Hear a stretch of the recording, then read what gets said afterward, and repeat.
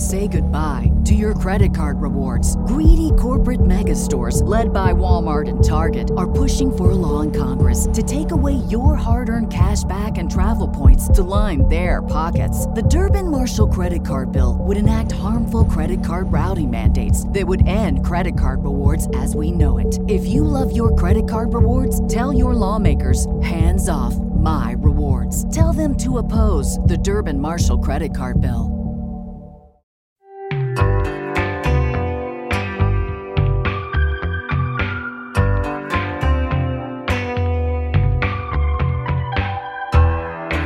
Salutations, Mets fans. Welcome to another edition of For All You Kids Out There, a Mets-adjacent baseball perspectives podcast. I'm your host, Jeffrey Paternostro, and with me, once again, is the man who, 36 hours ago or so, a little more than that, said he was absolutely not doing a podcast when the Mets lost on Sunday. You might think that means the Mets won, Jarrett, but they did not. We're not doing a podcast on Sunday. Jeffrey, we're here to talk about episode 7 of House of the Dragon, Driftmark. What do you think? Great. Jarrett said he had a joke to open. I can't tell if this is the actual joke or if he just wants to do the entire show about this. That's the beauty of it, right? It is, yeah.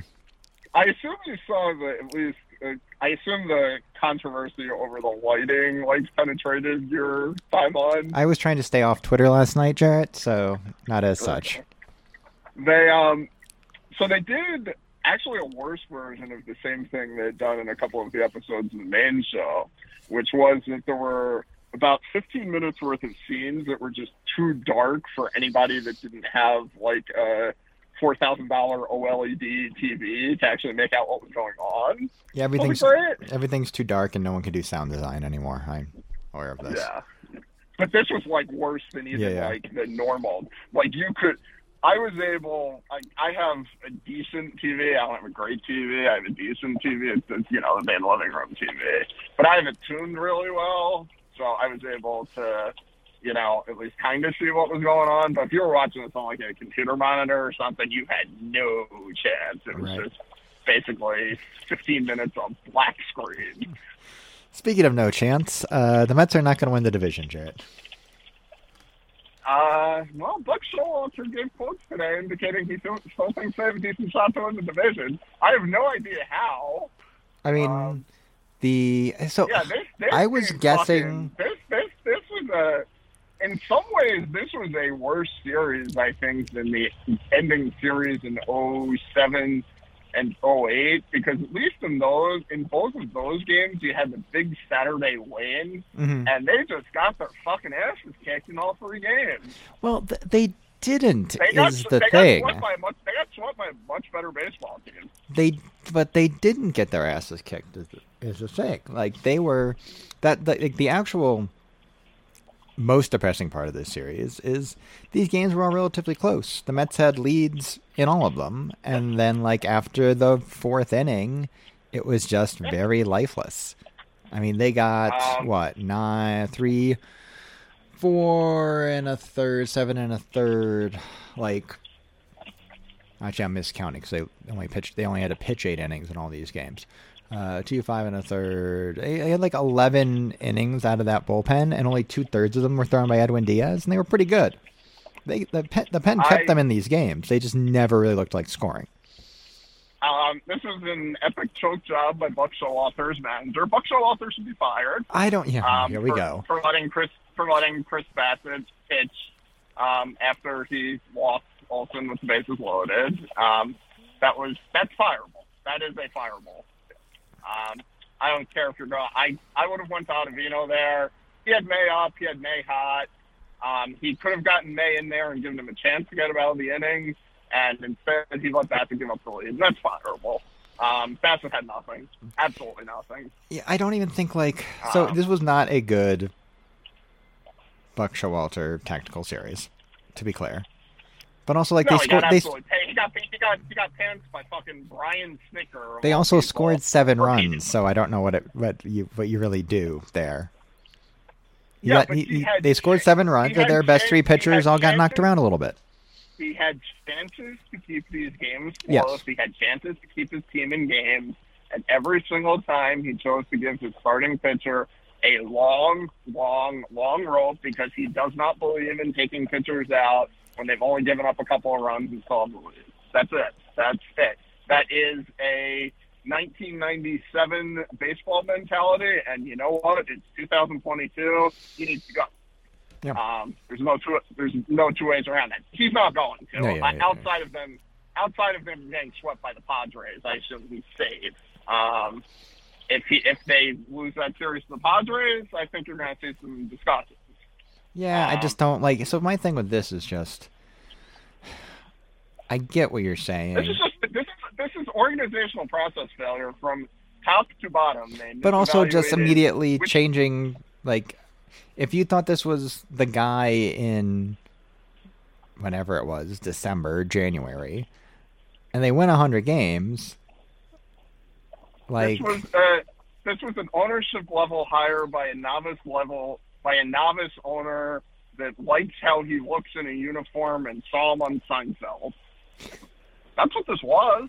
Yeah, and they won 100 games. Like, your manager doesn't get fired. As you said, he's going to win Manager of the Year and yada yada yada. Yeah. I think if they get knocked out by the Padres, I think we're going to be having some discussions because then all of a sudden you went from a position where 2 weeks ago it looked like you were cruising into the NLCS, and then all of a sudden, and Showalter has two reputations as a manager on the negative side. One is he can't win the big game, and two is he doesn't know when to change pitchers. Like, those are the right. Buck Showalter. That's like we're playing to typecast here, you know. The enduring image of Buck Showalter as a Baltimore Orioles manager is Zach Britton standing in the bullpen flipping the ball in his hand, right? Yep. So, you know, and he's the manager who got fired from 2 consecutive teams and they won the World Series the next year. So, like, the idea, you know, you need a manager who understands, and again, I like Buck Showalter. He seems like a really fun, nice, and swell guy. We said at the time of his hiring that he needed to, this team was going to face big spots, and he needed to show he was capable of basic baseball strategy in big spots. And basic baseball strategy now means when your starting pitcher can't hit the fucking broadside of a barn, his velocity's down a couple ticks, you still have the lead, and he just walked in a run, you go fucking yank him. Like, that's just basic now. The same thing the night before. Max Scherzer starting that 6th inning, there are less than 5 managers in the majors that would have sent Scherzer out there for that. Buck Showalter's one of them. And this was a failure of management. This was a failure of roster construction. They overvalued the wrong prospects, not just in terms of who they decided to trade, but the promotion of Mark Vientos. Jeffrey, both of us knew this was going to happen to Mark Vientos. Sure. We talked about it on the podcast. We talked about it for 2 months when everybody in Metsville was clamoring, Mark Vientos. There is no hitter in the major leagues who has Mark Vientos' swing decisions and batted ball profile from AAA that is a successful, decent hitter. And those are things that get worse in the jump from AAA to majors, not better. I was looking at, like... They stuck this kid in the pennant race with no chance to succeed. None. He had no chance.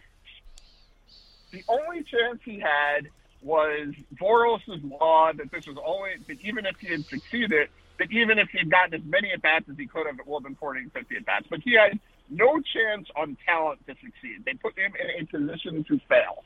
They could have put Francisco Alvarez in position to succeed by calling him up earlier and instead waited until the literal last meaningful series of the season to call him up and hit him against one of the 5 best pitchers in the National League. On Friday, they had to do that, but they could have averted it at any point in the 3 months before that. And that's not a first guess. We've been talking about this since fucking May. I mean, I wrote an article about it literally April 12th at Baseball Prospectus. So, and then I was looking over today the old Billy Epler deadline quote. Linda from Amazing Avenue retweeted one of them about how you don't rob a 1.5% cumulative chance from the future to take a 1% cumulative chance now. That's not fucking how this works.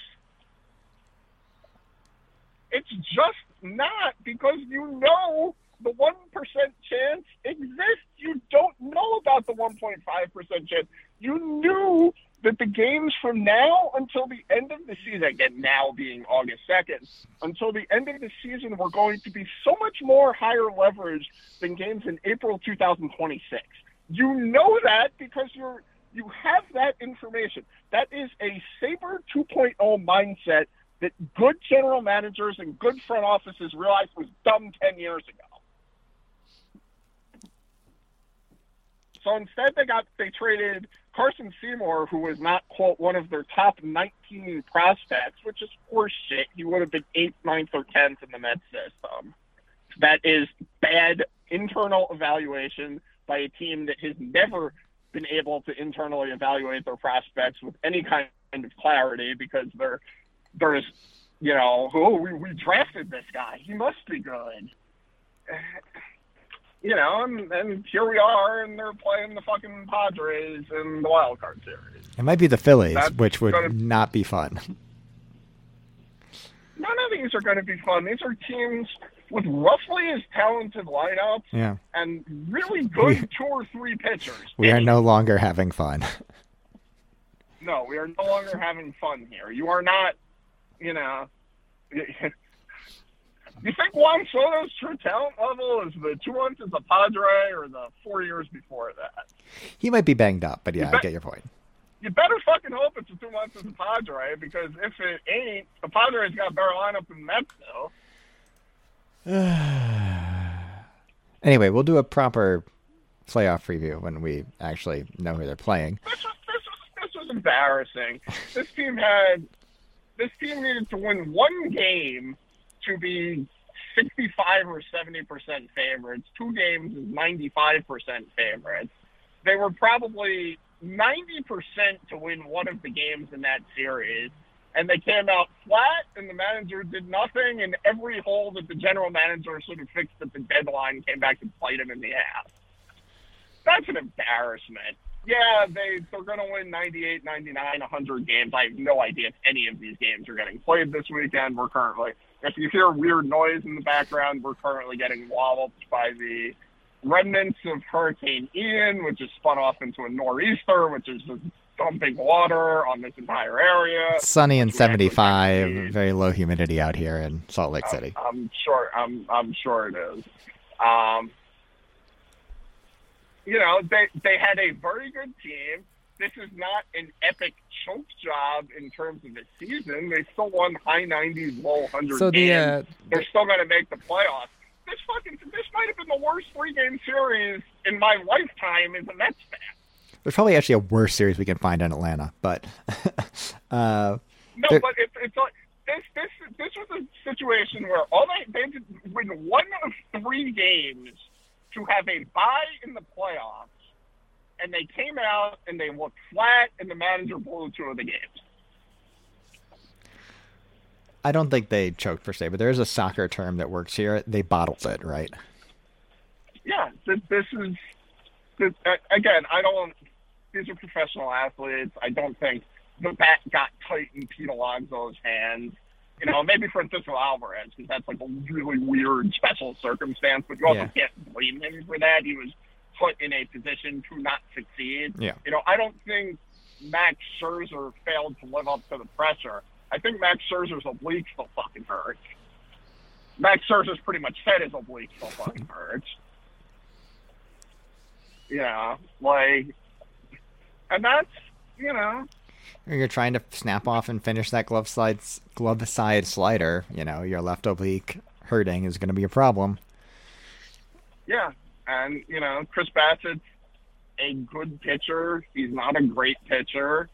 Good pitchers sometimes have outings like this against good teams. They sometimes have outings like this against bad teams, too. Yeah, he's had a few games. Like you can find 3 or 4 starts that Bassett had this year that broadly, they were generally a little more home run issue than control issue, but and You look, know, that's not an and argument. DeGrom- They need to re-sign Chris Bassett. He's probably going to give him a 3.25 ERA again next year. So DeGrom has looked injured for 3 or 4 starts now. They have finally admitted, I will take them at face value that the blister is the main injury here, but, guys had a lot of arm problems in the not-too-distant past. And, his fastball velocity has been down a little. His feel for his slider has not been there in past several starts. And he doesn't really throw changeup anymore. So, I don't think this is I don't want this to sound like WFAN. We are not saying this is a psychological failure of the Mets or of Buck Showalter or of any of the players in particular. I am upset because this was a foreseeable process failure. They had bad process and ended up with bad results at the end of the day because of their bad process. This is not what happens to good process teams. and look, Would any of this shit have happened to the Dodgers or the Rays or the Guardians or hell, the Yankees? No. I mean, the Yankees tried their best, but they also had I would say the Mets had probably average injury luck this year. The Yankees was far worse than that. The Yankees were not in a real pennant race this year. Correctly assessed, they were not in a real pennant race, and traded a good starting pitcher for an injured center fielder. If anything, they did. That was good process, terrible result until it doesn't matter. Sure. I mean, the Rays could have made it a race, but never actually played out that way. They're going to win the division by 7 or 8 games. I know. It was I'm never. aware of what happened. The Mets were very clearly in a.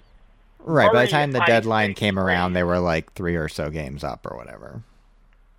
They were very clearly in a very high stakes race, and they chose to play it like they were fiddling around the edges, and it really didn't matter. And for some reason, they decided to pay a huge price for Darren Ruff. We said this at the time of the trade. If you're going to overpay for a player like that, you better fucking be right. Not only were they not right, they were completely, they were so far from, they traded for a shot player. And the Giants immediately fixed J.D. Davis. Yeah.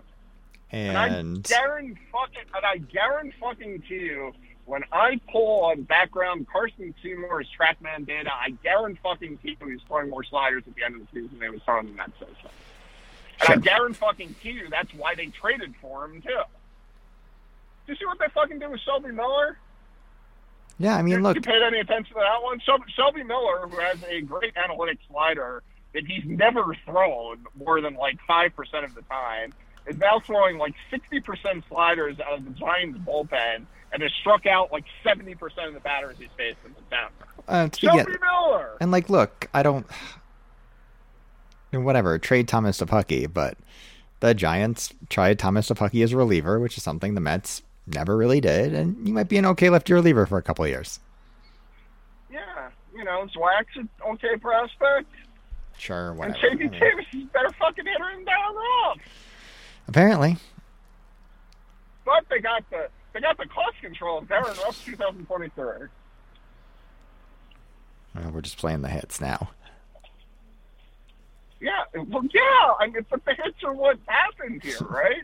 This is what happened. They declined to look. I fucking know the Cubs were asking an arm and a leg for Wilson Contreras, just like they were asking an arm and a leg for Ian Happ, just like they were asking an arm and a leg for Scott Effross, just like they were asking an arm and a leg for every single person on their team. One team pays that price for Scott Effross, and Scott Effross is probably now going to be closing for the Yankees with everybody hurt. And the Mets decided to run out James McCann 60% playing time at catcher the rest of the way. Can we just note that Go ahead. Did you see that GIF yesterday where James McCann Yes, was so I did. obviously calling his signs and Acuna was relaying them back from second base? Yes, I was on Twitter for that, yes. He's been doing that all year, you know. Yeah, And their signs have been getting stolen all year when he's behind the plate. You know that, right? Of course you know that. and they pinch hit. The thing for me is they pinch hit for him with Tomas Nido in a big spot. Yeah, and it wasn't day game after night game. Why the fuck didn't Nido just start that game? Yeah, I don't know. But once you're doing that, like, just eat the money. Like, just eat the money. If you're at that point, it was against a righty too. I'm pretty sure. My expectation Maybe it was against is Minter. that he will be sent to Mandeville in the offseason. I think it's going to be a trade, not a release. Sure, whatever. But you know, certainly my expectation is that Alvarez and Nido is the catching tandem for next year.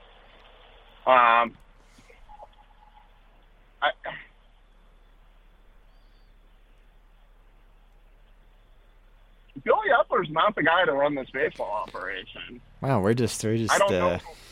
I don't know who is. You know, there's obvious names out there. You know, I suspect this can be another. Looks like another off season of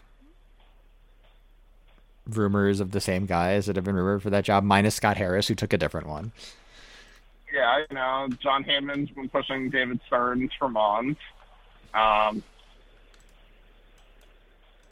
There is discussion, which Ken Rosenthal reported on this past week, that Click in Houston may part ways.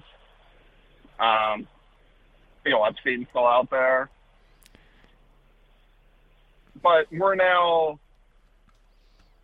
2 years into a president and baseball operations search, talking about the same guys, and the Mets having blown 2 consecutive trade deadlines in like spectacularly bad fashion both times. I think we've been doing feedback for the 101. Peter Armstrong's stock is back up again from where it was in mid-season. Peter Armstrong's going to be a top 20, 25 prospect on the 101, most likely. And then they were so afraid because they traded Peter Armstrong that they wouldn't trade anybody at the deadline except for Carson Seymour, who they decided was the 20th best prospect instead of their 8th or 9th. It is funny to me that when you say top 19, you're basically saying he's a 20th prospect. Yeah. Like, just say top 20. And then people, I mean, you'd still be wrong, but like people can assume. Just not. Or don't trade Carson Seymour yet. Like, don't. Jerry Jones did this after the NFL draft this past year, where he like went out and like waved around his like draft sheet to like tell everybody how great he had done. And like, yeah, of course you think you did great. It's your own draft sheet. This is the old Paul DePodesta quote. Gavin Cecchini was number 1 on our board. Right. Like, of course you think you didn't trade any of your good prospects. The problem is a much smarter team than you wanted pitchers out of your system that you didn't think were good. So something that's been a problem for the Mets for like a decade now, and they never take a step back and go, wait a minute, why are these smart teams all telling us about Carson Seymour? We don't think Carson Seymour is good. Oh, well, they must have just saw a good start of him. This is like they never actually ended up trading him, but I feel like the Brewers and Astros were interested in Seth Lugo like 4 consecutive off seasons or something. Yeah. I don't know this for sure. I've never been directly told this by somebody in the Mets system. I certainly expect that the Mets thought Carson Seymour was a reliever. Yeah, I mean, he might be. I think he might be, but I also think that's a terrible failure of imagination, among other things. You know, teams are going to have to start looking at how Spencer Strider and Shane McClanahan have been deployed and stop saying every time this guy doesn't have a average project changeup in A-ball that he's definitely a reliever. Because that's not how things are going anymore. And the Giants, the team that traded for Carson Seymour, they're on the cutting edge of throw your breaking ball as much as possible. There's a real good article about Jake Junis on Fangraphs a couple of weeks ago about this. So, here we are, and here we are. The Mets, and Jeff Passan made this point in a tweet. Not only is the problem that you now have to win 2 of 3 against the Padres and the Phillies or whomever, but you are now, if you win that, you are facing the Dodgers in a 5-game series where you are probably going to have to throw time on the Walker twice. Or Carlos Carrasco, if you prefer. Because DeGrom and Scherzer are both not going to be on rotation to throw 2 games in that series. Good luck! Have fun. I think you'd rather face the Dodgers in a 5-game series than a 7-game series, but you'd rather have the 33% chance the Dodgers lose in the NLDS to someone instead. Right, and you also want a chance to get 4 starts from DeGrom and Scherzer instead of 4 or 7 instead of 2 or 5. Right. Not insignificant handicap, especially when your pitching quality is so stratified. Gonsolin looks like he's going to be back for the NLDS, but he might not be stretched out. Yeah, I think he's going to start. Dustin May, same situation. So they're going to be a little bit. But hey, Tyler Anderson, who the 2 of us have been saying that the Mets should acquire for a year and a half, is going to get Cy Young votes this year. I don't think the Mets would have done this with Tyler Anderson, but no, of course they wouldn't have. But he'd be throwing his changeup like 18% of the time or something, and only against righties or whatever. Yeah. That's how we fucking figure out pitch design as an organization. Yeah, we know that. It's not just obvious in their utilization. To be clear, it's obvious in their pitch utilization, but we've also been told by people that they haven't figured out pitch design yet. They're going to get there. Yeah. They're like a year or 2 away, I think. This would have been so much worse if I had done it last night, to be clear. Yeah. I know people are going to find that hard to believe. Yeah, Tyler Anderson went from throwing his changeup 25% of the time to 32% of the time, and his whiff rate went from 29% to 37%. Yeah, that all sounds right. That all sounds right. It went from a -4 run value in 2021 to a +15. I mean, it's 4 and -15, but lower is better. Remember when I like streamed for 45 minutes on this podcast that they should trade for Tyler Anderson? Wasn't even the 2000. Buddy, I can't remember every time you've screamed on this podcast. I've already blanked. I've already blocked out most of your rant from 20 minutes ago. It was like 3 weeks before the deadline, and the reason I was screaming for Tyler Anderson was he could get like an extra start or something. Yeah. No, they desperately. He was the guy that was being moved well in advance of the deadline. Right, because he was supposed to go to Philly, and that fell through. Yeah. Yes, and he was clearly out there for like a week before that, and this was in the Jared Eichhoff smarting period. So I screamed. I believe you. Consecutive podcasts that they needed to acquire Tyler Anderson, and part of it was because I thought Tyler Anderson was being used poorly by his previous team, which has a long reputation for using pitchers extraordinarily poorly. But part of it was just out of the convenience of circumstance. But let's talk about 2023 for a minute, because unless Uncle Stevie's running out a $380 million payroll, it seems going to be a lot worse next year than it is now, unless they make some kind of major trades or major something. If they want to just run this second place team back, they're looking at like 370 or 380. Sure, everybody's a year older too, and it's not a young team. Yeah. But Jared, the long-term good times should be coming for this team at some point. The point is probably not like we've been waiting a while, Jarrett. Yeah, the point is probably 24 or 25. Got all the time in the world. Yeah, of course. But there will be plenty of time to talk about that in the off season, Jarrett. For now, we have the playoffs to quote unquote look forward to. We have an Andy Money interview to look forward to, and we'll see you soon for another edition of For All You Kids Out There.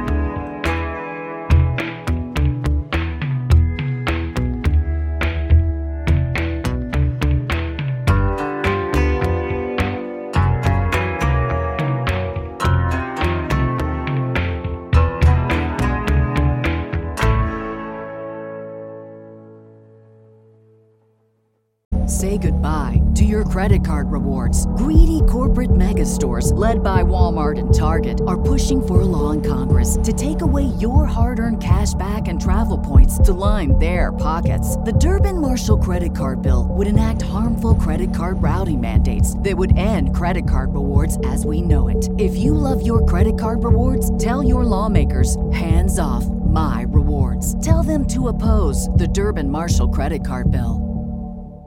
Say goodbye to your credit card rewards. Greedy corporate mega stores, led by Walmart and Target, are pushing for a law in Congress to take away your hard-earned cash back and travel points to line their pockets. The Durbin-Marshall credit card bill would enact harmful credit card routing mandates that would end credit card rewards as we know it. If you love your credit card rewards, tell your lawmakers, hands off my rewards. Tell them to oppose the Durbin-Marshall credit card bill.